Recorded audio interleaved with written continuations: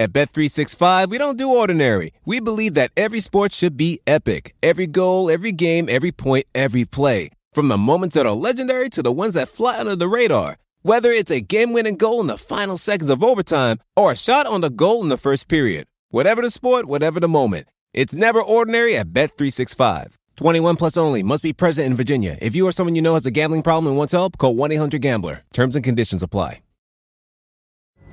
Pulling up to Mickey D's just for drinks? Oh yeah, that's me. Nothing extra, just perfection and a straw. Coming in hot for the coldest cups on the block. Because there are drinks. Then there are drinks from McDonald's.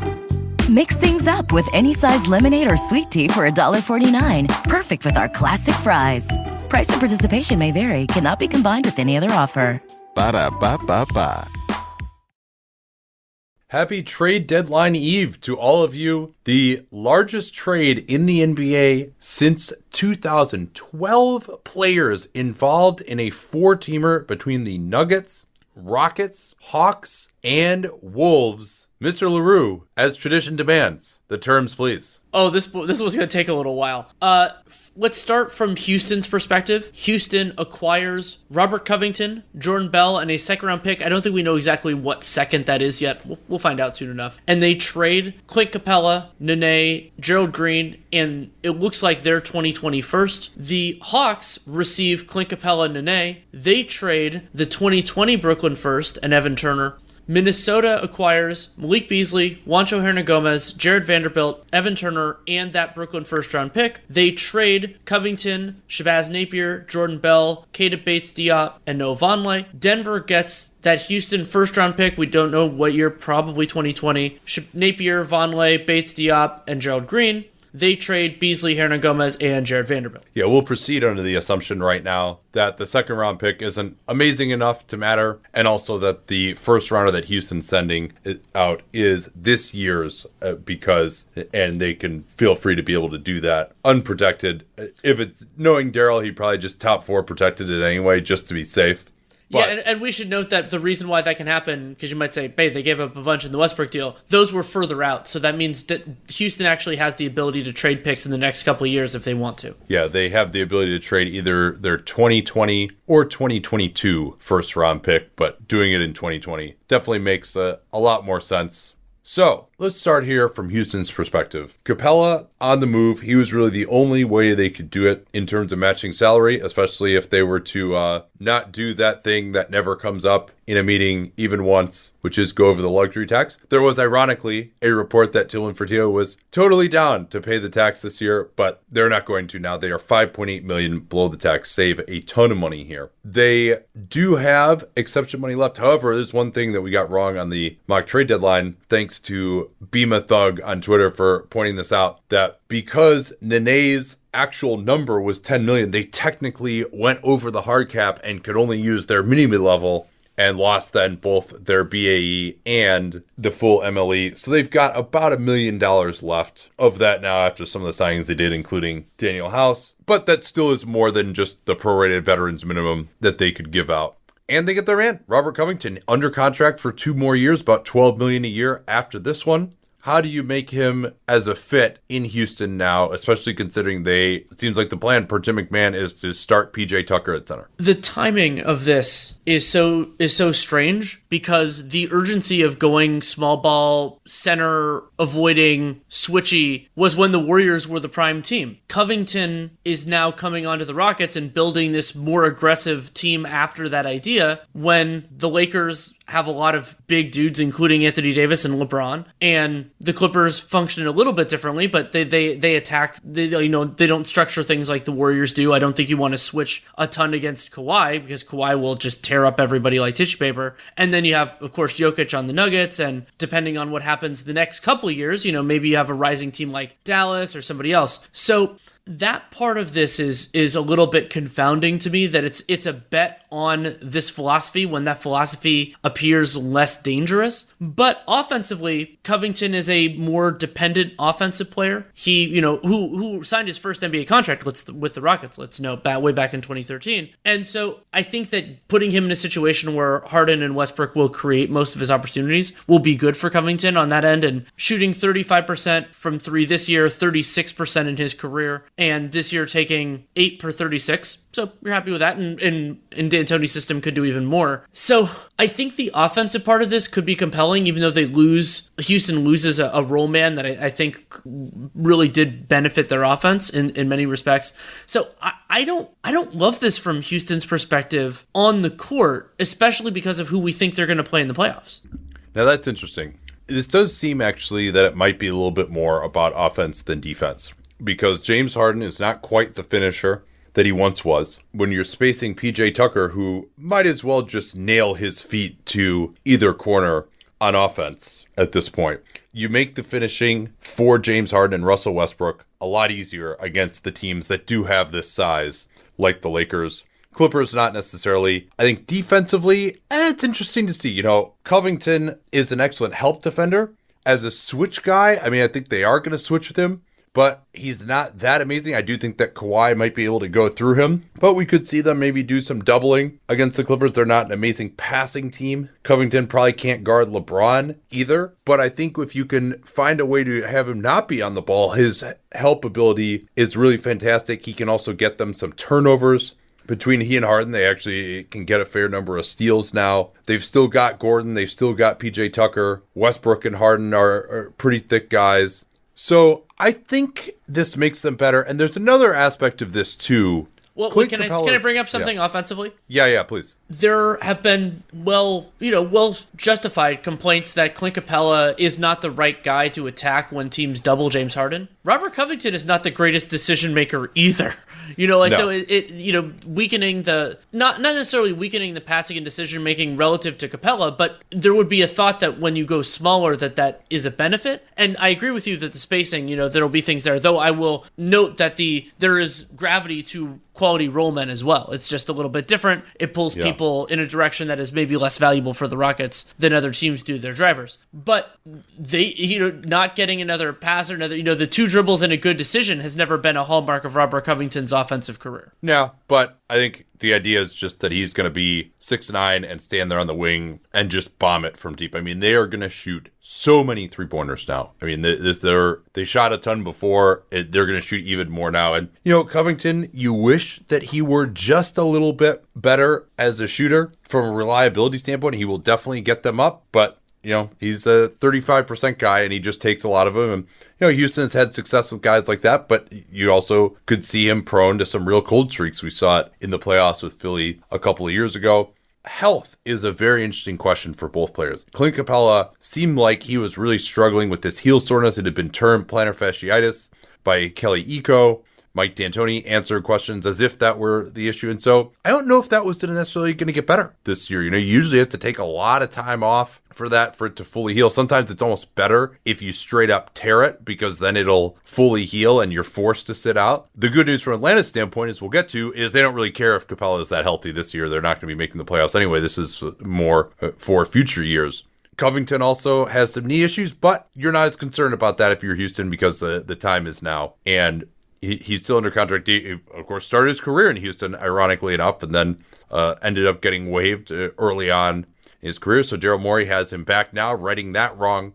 And I think this is also a bet that you can at least get something at the center position on the buyout market, and just simply that they are going to play differently than everyone else in the West now, who are really kind of going more towards a big style than had been the case in the past. Certainly Covington could have helped against the Golden State, but now maybe the Rockets are thinking, well, we can be the Golden State. We're the ones who are going to play this small ball style that no one else can match up with. That's the hope, in theory. It is the hope in theory. Also note, Woj tweeted this out pretty recently as we're recording this, that technically speaking, until the trade is made, Houston could try to fold in another player, and they actually have more salary flexibility to do that. Now, whether that happens due to the luxury tax concerns or anything else is there. And remember, it has to happen before the trade call. And I don't think that's going to happen, but maybe that door is open a little bit. And just wanted to note it before we move on to presumably Atlanta. Well, one other thing here, too. Houston probably, depending on how they choose to structure this, it can create some trade exceptions, $3.6 million. That would be enough to just straight up trade for a Markieff Morris, and they would still be able to stay under the tax if they did that. So they don't have much in the way of seconds going forward, but depending on what Detroit wanted to give up, Markieff has a player option for next year. I think he would fit in playing some small ball center with this group. Or there's the center market in buyouts. I mean, it's not unbelievable. I'm sure they would love to have Tristan Thompson if they could, because, they do want to match up to some degree with Anthony Davis and Nikola Jokic. I mean, those are the two guys that they're probably going to play. Although I do think PJ Tucker, if you're just talking about a straight up post defender, he might be better than anyone else that they're going to get. Maybe not Thompson on some of the bigger guys, but PJ Tucker is a pretty awesome post defender. It just becomes if you're going to be in this switching system, maybe it gets more difficult there. I had another idea of maybe someone that they might want to grab, who's Thon Maker. Maybe just pick him up because, again, they're going to the switching system. All these centers were like, oh man, this guy can switch, and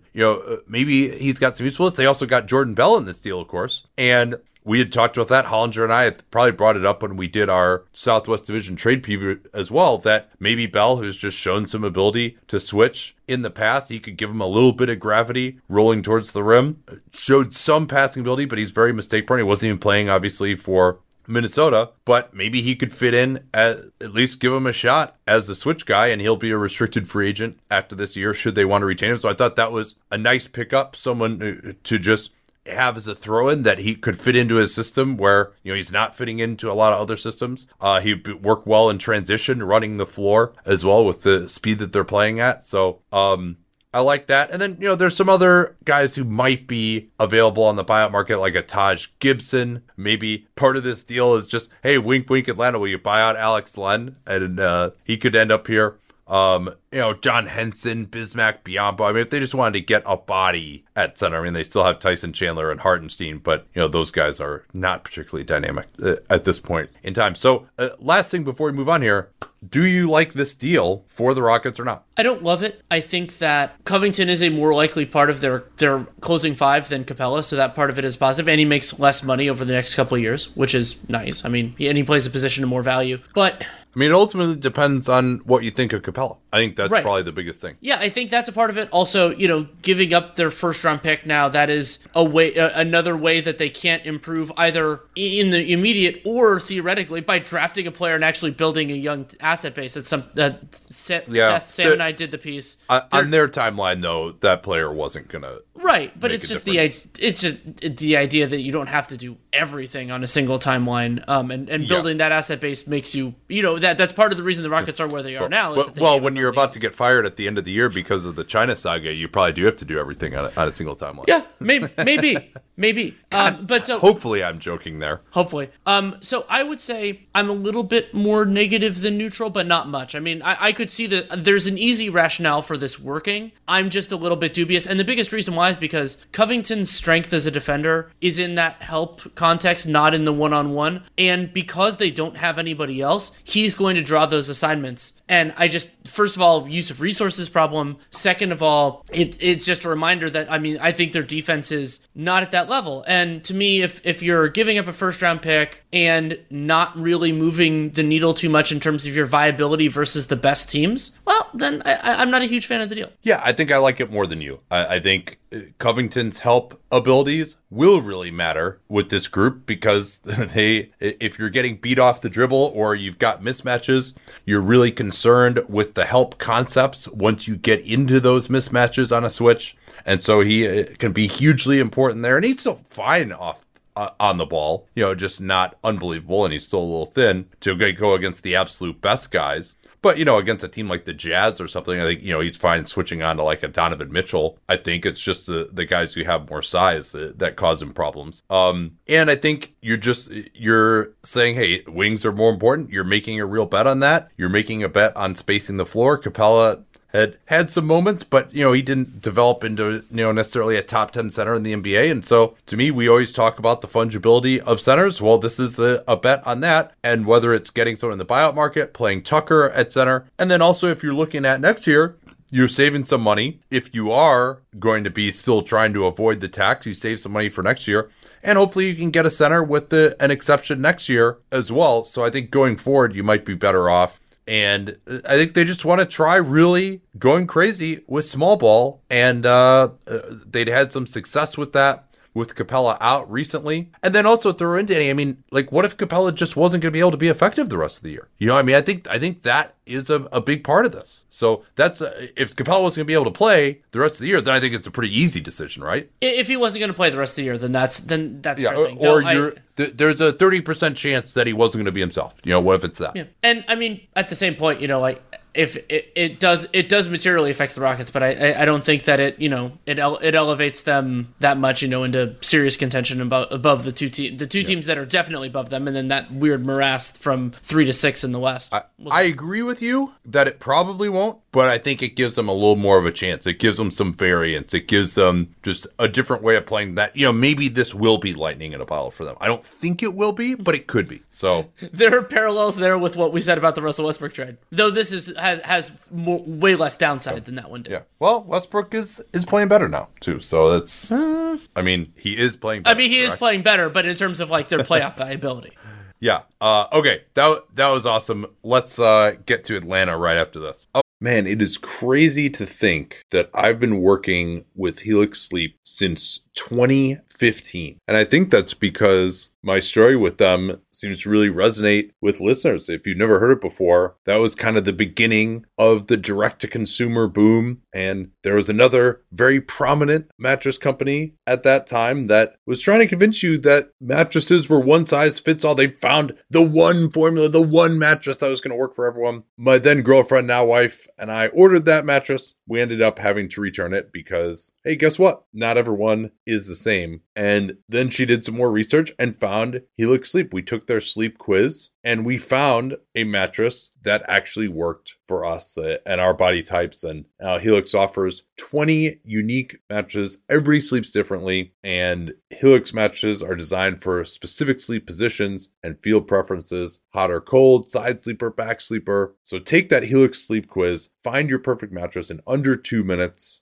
And it's shipped straight to your door, free of charge. It's no risk because you really need to sleep on the mattress in your own home. You're like, well, how should I order this if I can't sleep? I'm like, yeah, you're not going to learn anything by going to the mattress store and sleeping on the mattress where, do I take my shoes off? Do I leave my shoes on, but then my feet kind of hang off the bed because I don't want to put my shoes on the bed? And is it weird that I'm laying here for more than 30 seconds? You can't tell anything under those circumstances. You might as well just order it, get it sent to your house, get that 100-night trial. They're 10 to 15-year warranty, depending on the model. And there's never been a better time to try a Helix Sleep mattress because they are offering 20% off all mattress orders and 2 free pillows for our listeners at helixsleep.com/capspace. Easy to remember /capspace. We talk about all the time here on the program. That's helixsleep.com/capspace. This is their best offer yet. I can attest to that since I've been working with them for 9 years. And it won't last long with Helix. Better sleep starts now. Don't forget that /capspace URL to let them know that you came from us.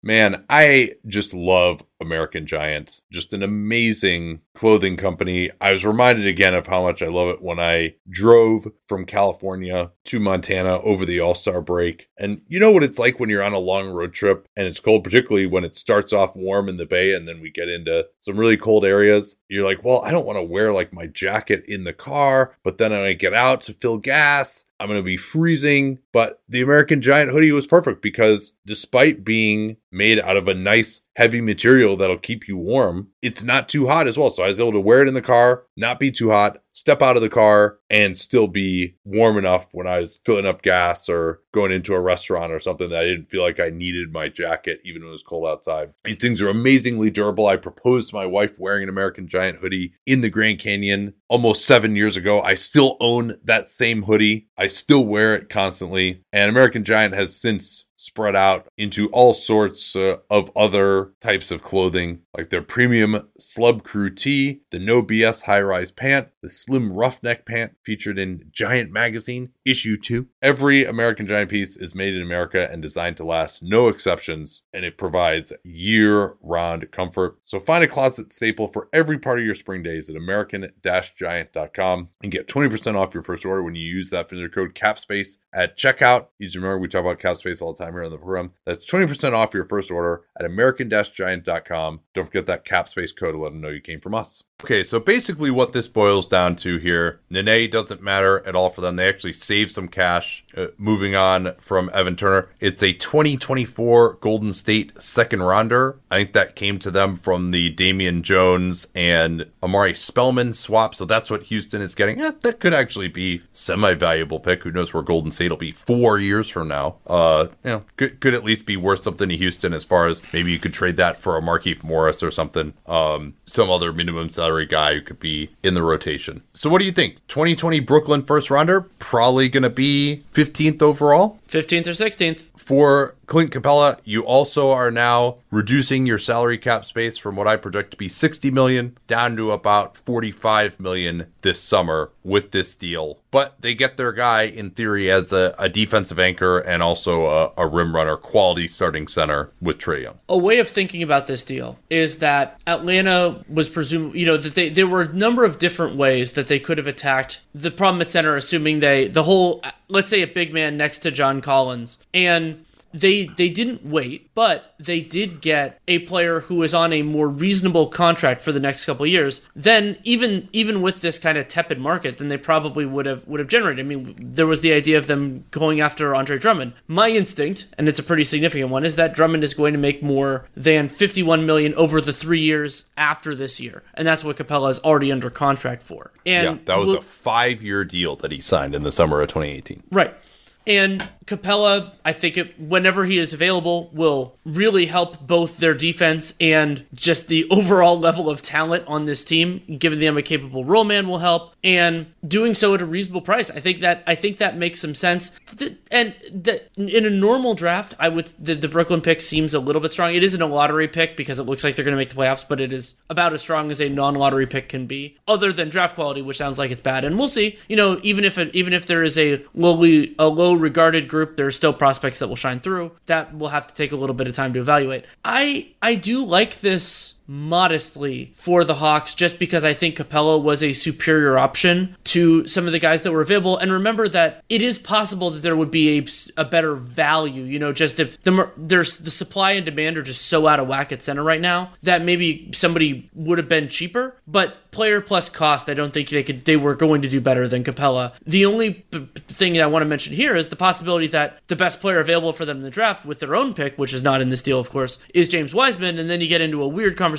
But I don't think Capella's going to do anything to nuke his value. So if that happens, then you just move Capella again. Yeah, and also eventually. Wiseman may not be ready to start that first year. Exactly. I mean, they are really trying to take a step forward next year. And kind of what you're comparing, now, of course, you had to give up a first rounder is, all right, we have $15 million. You save a little bit on not using this draft pick. So that bites into the Capella salary for the next couple of years, around $17 million a year. He is probably, unless they wanted to spend a bunch of money on Serge Ibaka, who I think is at a point where he's going to want to win, wouldn't want to come there, probably better defensively than anyone who would have been available on the free agent market this summer. Derek Favors might have been a possibility to come back there, but he's less available than Capella. He's older. I'm not going to say, though, that Capella is some great defensive player. He could look good in that Rocket switching system. At times, they played good defense when they weren't switching before at the end of last year with his help. But, he is kind of health and athleticism dependent. But I think he's not a difference-making center, like all-star level, but he is a guy who can do things pretty well on both ends. Now, there's going to be a lot of pressure on him. Is he such a defensive difference maker that he can make up for all the flotsam that they have on the perimeter? That's a tall order. But, maybe he doesn't need to do that. Maybe he just needs to get them to be, the 22nd ranked defense instead of the 30th ranked defense. And so I think ultimately this is a decent move. They've got a lot of young guys. I would have preferred maybe to have some more bites at the apple. They gave up a lot of draft capital. We were talking about, they've got so many picks going forward. Now they basically just have their own picks other than one from OKC that's lotto protected and then immediately turns into 24 and 25 seconds. So this is really their only extra pick going forward other than that. And so they do need, to me, more star talent in the mix. Like, this is kind of your team now, in addition to who you spend that $45 million in free agency on, which, you could get 2 starters out of that, maybe even 3 if you spend your money wisely. So they go in now with certainly needs for adult wings who can defend and shoot and maybe play make a little. They will still need a backup center. They'll still need a backup point guard in free agency this year. But certainly they can get all those needs. And so maybe with some growth from Hunter and Cam Reddish not playing anymore and Herter and Young looking even better, maybe they could complete for the playoffs. I certainly think that center in their starting lineup was by far their biggest hole. Agreed, especially because of Collins' limitations defensively. Like that. That's the elephant in the room now, is how those two guys are going to play together. It is, and I wondered, and this was something I talked about a little bit, you and I talked about in some deadline stuff, about there are this collection of teams that drafted bigs that it appears that they like, and this, I would say this group is John Collins, Marvin Bagley, and DeAndre Ayton. And all of them, it was a little bit of an open question about what you put next to them, offensively, defensively. And now Atlanta becomes the first of those teams to really clarify their decision. And by putting the resources into getting Capella, at least for the foreseeable future, John Collins' primary role, power forward next to Clint Capella. And defensively, I think... And maybe he's the backup center. Yeah, sure, well. They could do that approach. Certainly possible. And I mean, it's also very easy to get a backup center, so if they want to use resources that way, they can do it. And I think that it is probably best for the Hawks, because my belief is that you, at least in the near term, without some significant growth, you can't build a decent defense around John Collins there, especially with Trae Young as one of your only other locked-in starter. And while, Hunter has potential, and maybe some of the other guys put pieces together, they can sign free agents that are capable defensively. That was it was too much to accomplish. And so I think that's the right decision.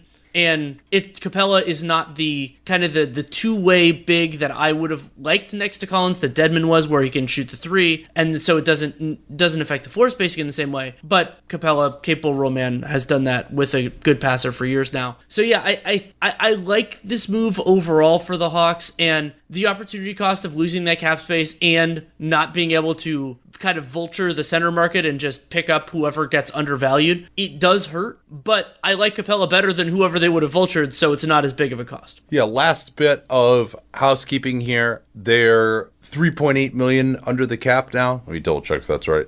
Assuming that they're going to move on from Nene pretty quickly here. And so that could enable them to do some other business, take on some players in to help, say, an OKC get out of the tax, Golden State reduce their bill, that kind of thing, facilitate some other trades potentially. They're probably going to have to waive Treveon Graham. That's what we have projected at patreon.com/Duncan LaRue, where we actually already, less than an hour after these terms were totally finalized, have your new salary sheets out. So if you are a visual learner, you want to see all this, how this affects teams' books going forward, you can check this out. So yeah, I think ultimately I like this okay for the Hawks. It's a bet on Capella. It's possible to me that he won't fix their defensive issues, but I think he was the best bet that they could have made in any kind of a short term in the next year or two to at least take a swing at getting better defensively. And he still is a quality role man and finisher to play with Trae Young on the offensive end as well, which of course is quite important. Okay, another break here, and then we'll get to the remaining two teams in this deal. Anyone who's seen our YouTube videos knows that I don't wear formal stuff all the time. So when it's time to dress up rather than dress down, I highly recommend Indochino. They were the official outfitter of my wedding. I got my tux from there. All my groomsmen got their sport jackets from there as well. I felt really good about having them be the outfitter of my wedding because all of my groomsmen were going to get stuff that they could continue to wear that fit them perfectly. Because when you go somewhere else, you're not going to get something that's made for you. So why not measure yourself in 10 minutes or visit a showroom rather than feeling like you're wearing somebody else's suit that they tried and failed to tailor for you. And not only does Indochino have the suits that made them famous, but now they've got everything. Blazers, pants, women's wear, outerwear, designed and made for you. Hundreds of high quality fabrics to choose from. European wools, linen, cottons, tons of colors, tons of patterns. You can customize things like the lapel, the vents, the pockets, and you'll get a piece that is personalized for you in fit and style. Level up your game with Indochino. Go to Indochino.com. Use the code CAPSPACE. These are CAPSPACE we talk about all the time here on the program to get 10% off any purchase of $399 or more. That's 10% off at Indochino, Indochino, Indochino.com. And don't forget that CAPSPACE code to let them know that you came from us. At Bet365, we don't do ordinary. We believe that every sport should be epic. Every goal, every game, every point, every play. From the moments that are legendary to the ones that fly under the radar. Whether it's a game-winning goal in the final seconds of overtime or a shot on the goal in the first period. Whatever the sport, whatever the moment. It's never ordinary at Bet365. 21 plus only. Must be present in Virginia. If you or someone you know has a gambling problem and wants help, call 1-800-GAMBLER. Terms and conditions apply. All right, so for Minnesota, they had the most moving pieces there. Do you want to just restate exactly what the hell they did? Yeah, and it's structured, I believe, per Bobby Marks, that their part of this trade is 3 separate transactions because that makes it easier to make it work. They are trading Covington, Napier, Bell, Bates Diop, and Noah Vonleh to various places, and receiving Malik Beasley, Juancho Hernangomez, Jared Vanderbilt, Evan Turner's expiring contract, and Brooklyn's 2020 first-round pick that we expect to be the 16th or 17th pick in the draft. Or, sorry, 15th or 16th. Yes. So, basically, they trade Covington. There was talk that the asking price was 2 first-round picks. They did not receive that, but the first-rounder that they're getting from Atlanta is pretty good. That's why you fold all this in, right? If it was going to just be Houston 2020 and 2022 picks, that pick from Atlanta, the Brooklyn pick, is really much better, I think, than most people would expect either of those picks to be. You never know what's going to happen with Houston, but that pick probably would have been lottery protected in 2022. That also would have caused some issues because with the picks that they owed Oklahoma City going forward, if you were going to try to lottery protect it and then it didn't go over, it would have had to transition into seconds, and that was a big risk as well. So this was a much better asset, even though they were saying, oh, 2 firsts. This is a much better first than you would have expected them to get. And then you also throw in that they're getting a couple of guys who I think could fit pretty well in their system in Malik Beasley and Juancho Hernangomez. Adding in the 2 Denver restricted free agents makes this a much better deal for me for Minnesota because they are exactly the type of team that should be going after 2020 pending restricted free agents. Minnesota wasn't really going to have cap space to work with. In even clearing Covington's money, they could have had a little bit, but not too much to really move the needle. And this summer, so few teams have space, and the restricted process is so limited most of the time that Minnesota really should be able to squeeze on these guys. Maybe not with Beasley, if a team falls in love with him, but Juancho, and I like the fit. Minnesota's non-town shooting has been horrendous, and they have a lot of pieces that are kind of, that are okay on the perimeter in various capacities, and so adding just more potential players into that mix could be a positive, and as long as they sign somewhat reasonable contracts moving forward, and if somebody makes an unreasonable offer to Malik Beasley, the Wolves can walk away from it more easily, I would say, than the Nuggets can, just because they don't have as much equity and as much tied into Malik Beasley as the Nuggets do. I also don't expect that offer to come. It could, but I don't expect it. And so from Minnesota's perspective, they lose a player who was the best person in their part of the deal, sending and receiving, and don't get anybody of commensurate value, but that pick could end up being useful. And Covington, just with how far behind the Wolves are from where we wanted them to be, especially when you consider they already traded Jeff Teague for Crabbe and all that crap, that there is an argument that even though Covington has 2 more years left, that he wasn't really on the right timeline for the Wolves, and I'm sure Karl-Anthony Towns isn't thrilled about it, but they're just not in that place yet. Yeah, Towns did have discussions yesterday with Sam Amick and the Minneapolis Star-Tribune talking about how Covington is his best friend on the team, and he hopes he doesn't get traded, but he also doesn't get involved in that stuff, and he trusts Gerson Rosas and Ryan Saunders. Towns, for all of his supposed surliness and unhappiness, he is a master at saying the right things, at least in terms of his quotes in the media, or just saying nothing at all as well. He's pretty milquetoast there, which is probably what you want to do, frankly. Beasley, I like the fit there.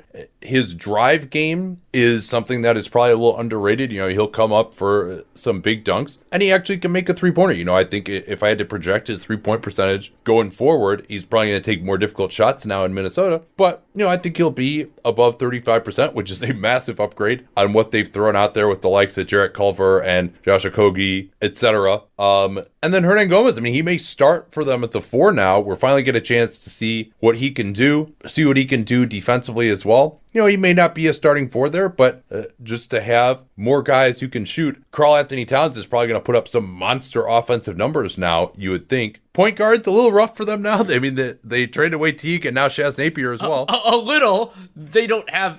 are we going to have the second team that's relying on Evan Turner as their backup ball handler? Well, they've got Jordan McLaughlin, who's actually looked semi-okay for them. And I think Culver is going to be the starting point guard. They had gone to that for a while. And now the floor is going to be spaced enough that if there is a chance for Culver to look good, I think he's looked better attacking the rim than I expected, shown a little more explosion than I expected. The overall season-long numbers are atrocious for him, of course. But Andrew Wiggins, maybe he'll have a chance to look a little bit better. They should be pretty solid offensively with more spacing now. And, Hernangomez, we'll see, is he going to shoot 33% or is he going to shoot 40% from 3? I think he's going to settle in kind of in between there, but he's a volume guy. He can rebound. I think he's got some tools defensively, maybe more than expected for your typical stretch power forward.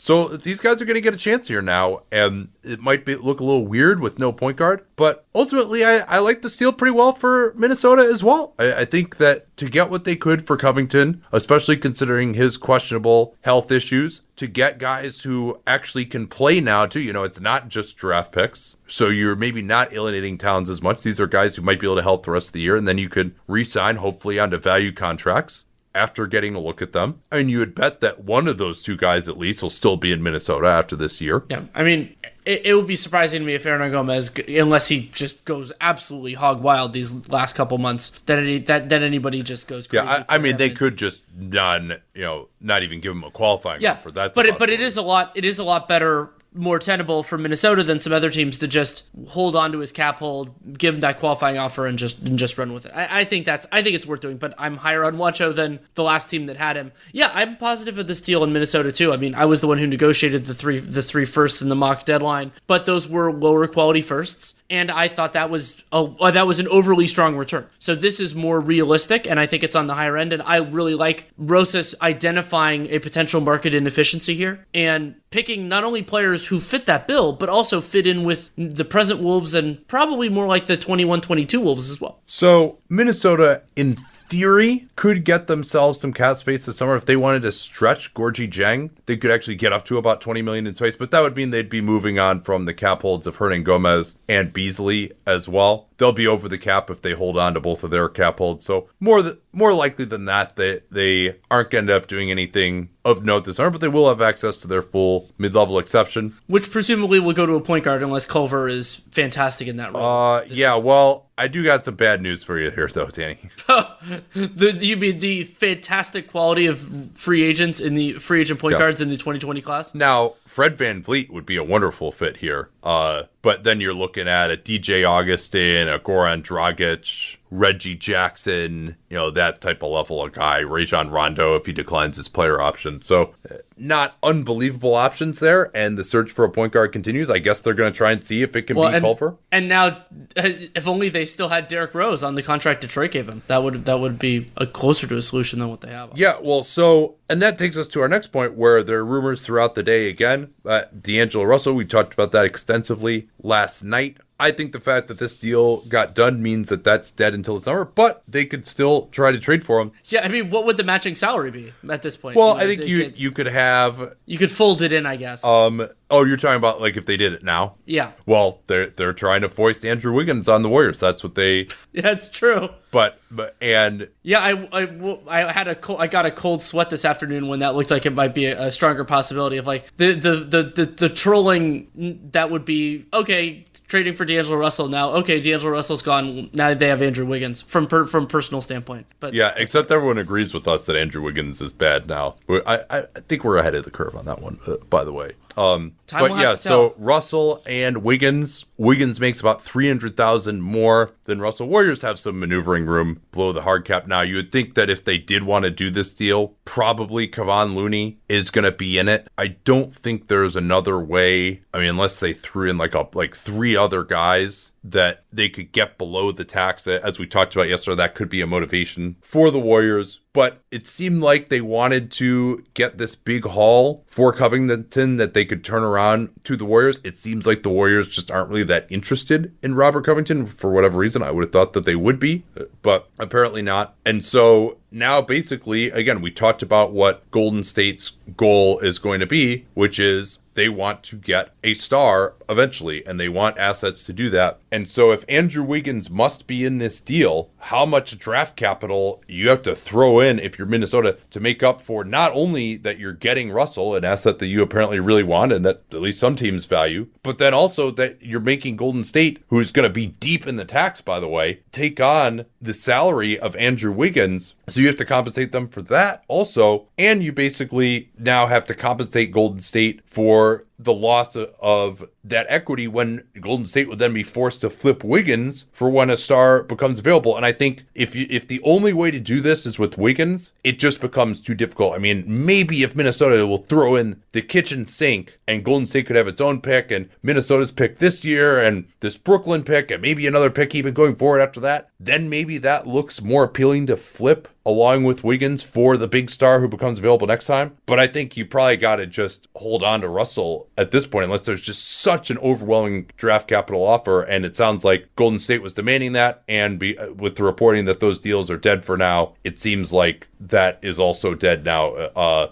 So maybe in the summer when you could get another team involved, force Wiggins onto them, either into cap space or get another player who would be easier to flip for Golden State for a star. But right now, I think if your goal is to flip for a star, holding on to Russell rather than taking Wiggins plus, this Brooklyn pick and one other Minnesota pick that isn't this year's, you're probably better off holding on to Russell if you're Golden State. Do you agree with me? I do, and the offers just don't appear to be on the table. And also something that loosens up after the year is that teams are less committed to necessarily like what they had. And so maybe a star or at least a pretty good player shakes loose that is not available right now. And so it just opens up a larger universe of possibilities. So yeah, I think that's the right play. You ready to move on to Denver? I think this trade is kind of strange, but also compelling from their perspective. Well, my initial take here is, given all of the moving parts that they have potentially at both shooting guard and power forward, I think that having the restricted rights on both of these guys could have been pretty useful for them. I don't know what the chances were that they were going to re-sign all these guys. Pretty low. Let's go through their finances first here, because that's really the lens that you have to look at this. Oh, really? Finances could be important for how the Denver Nuggets make a trade. Yeah. So they basically have right now,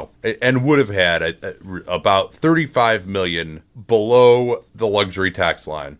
But you also have that projects that Jeremy Grant's going to opt out of his $9 million. Paul Millsap is a free agent. Mason Plumlee is a free agent. Torrey Craig is a restricted free agent. And of course, you would have had Hernan Gomez and Beasley as restricted free agents. And then you've also got Michael Porter, who could potentially step in to be your starting power forward next year. So, but you don't know if he's ready for that yet. I mean, you really got to see how the playoffs shake out. How is Gary Harris going to play? Is he going to end up being a trade chip?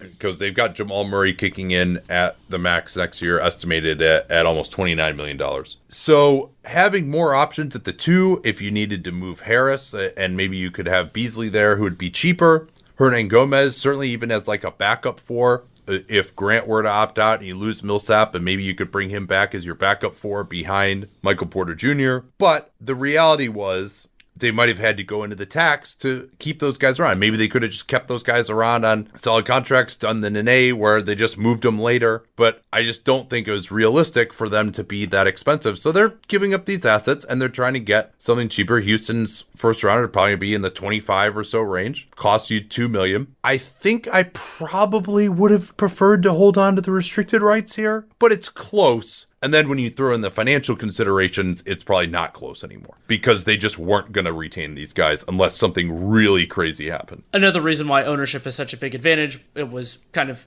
we didn't say it overtly in the Houston section, but we should here, because Denver could pay the luxury tax and it would make them a materially better team. So you have that. Yeah, because they could, re-sign all these guys and have a lot of depth and all that stuff. Yeah, and they could also just go a little bit over the tax. Like this, I'm not saying their ownership sucks because they're not willing to go $15 million over for a team that probably isn't going to win title. Nothing like that. But to treat the tax line as a do not pass line for a team that could have made the Western Conference Finals last year, that is in that sort of that I think they're more of a second round team than a conference finals team now. But anyway, they're young and could get better. What I find so strange about this deal is the kind of the other part of the resource allocation in the immediate. Denver traded Beasley a 2, and Hernangomez, I think of him mostly as a 4, and then Vanderbilt, we'll see what his role is eventually. Yeah, I'm not a believer in him. I don't think he really has a role ultimately. I agree. I think he's a man without a country. On both amazing rebounder. Love watching him rebound, but he doesn't do. Yeah, and he tries hard defensively, but doesn't really have a clear cut position there. But so they traded those players for Napier, talented, capable point guard who overlaps with Morris. So maybe there's going to be another move coming there. And then Vonleh, who once Mason Plumlee comes back, I think is going to be completely out of the rotation and is going to be an unrestricted free agent. Napier, same thing. So presumably you don't expect those guys to be back. So they filled holes that didn't need to be filled and now have potentially a spot in the wing rotation that needs to be filled, and that's a harder spot to accommodate. Yeah, I mean, they're definitely relying on Porter being able to contribute now in the playoffs, and he's played well.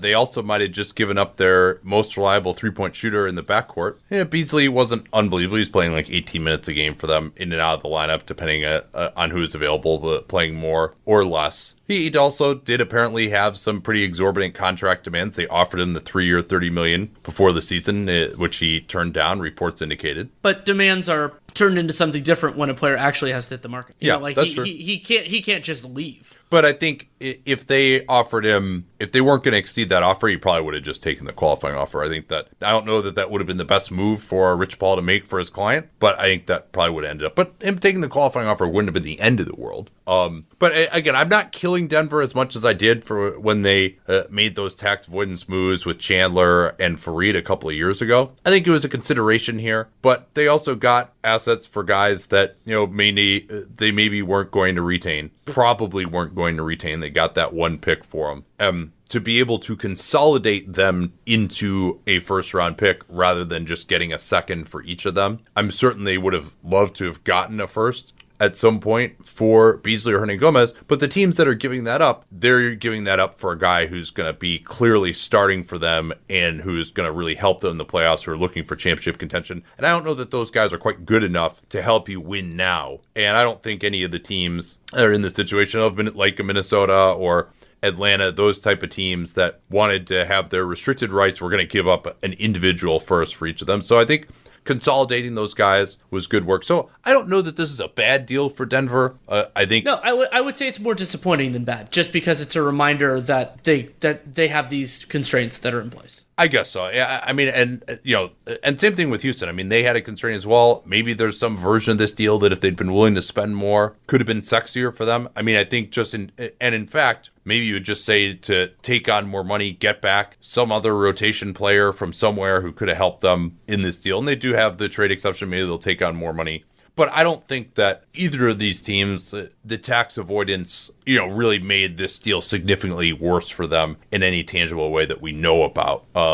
So I think Denver did okay here. I think it's not satisfying to say, hey, we drafted these guys in 2016. They seemed like good draft picks at the time, 15 and 20. We hold on to them for 4 years, and then we get the 25th overall pick to trade them away after that. But that's just the nature of how they're going to have to transition a little bit here now. They kind of made their bet a little bit by maxing out Murray so early. This deal was also facilitated by the fact that Will Barton has really returned to form this year. If he hadn't, then Beasley would have been a much more important player for their future. And they're making their bet a little bit more on Gary Harris now too, who has struggled shooting the ball the last couple of years. So I think this is fine for them. And I think ultimately pretty impressive deal making by all four of these GMs, to do a deal where I think it's at least neutral for just about every team, and I think significantly improves the futures of a lot of these teams. So great work. Daryl Morey, Gerson Rosas know each other, have a good relationship. That always helps quite a bit. It seemed like that was some of the biggest components here. Also teams making very different kinds of bets. So in Houston's case, it was the small ball one. Atlanta's, it was Clint Capella being a better option than what will be on the center market this summer when they will have, the world will be their oyster. And then you could say for Minnesota and Denver, part of it was what the restricted market is going to look like for Beasley and Wancha. But all of those bets are reasonable at the bare minimum, and in some cases, I think they'll cash out.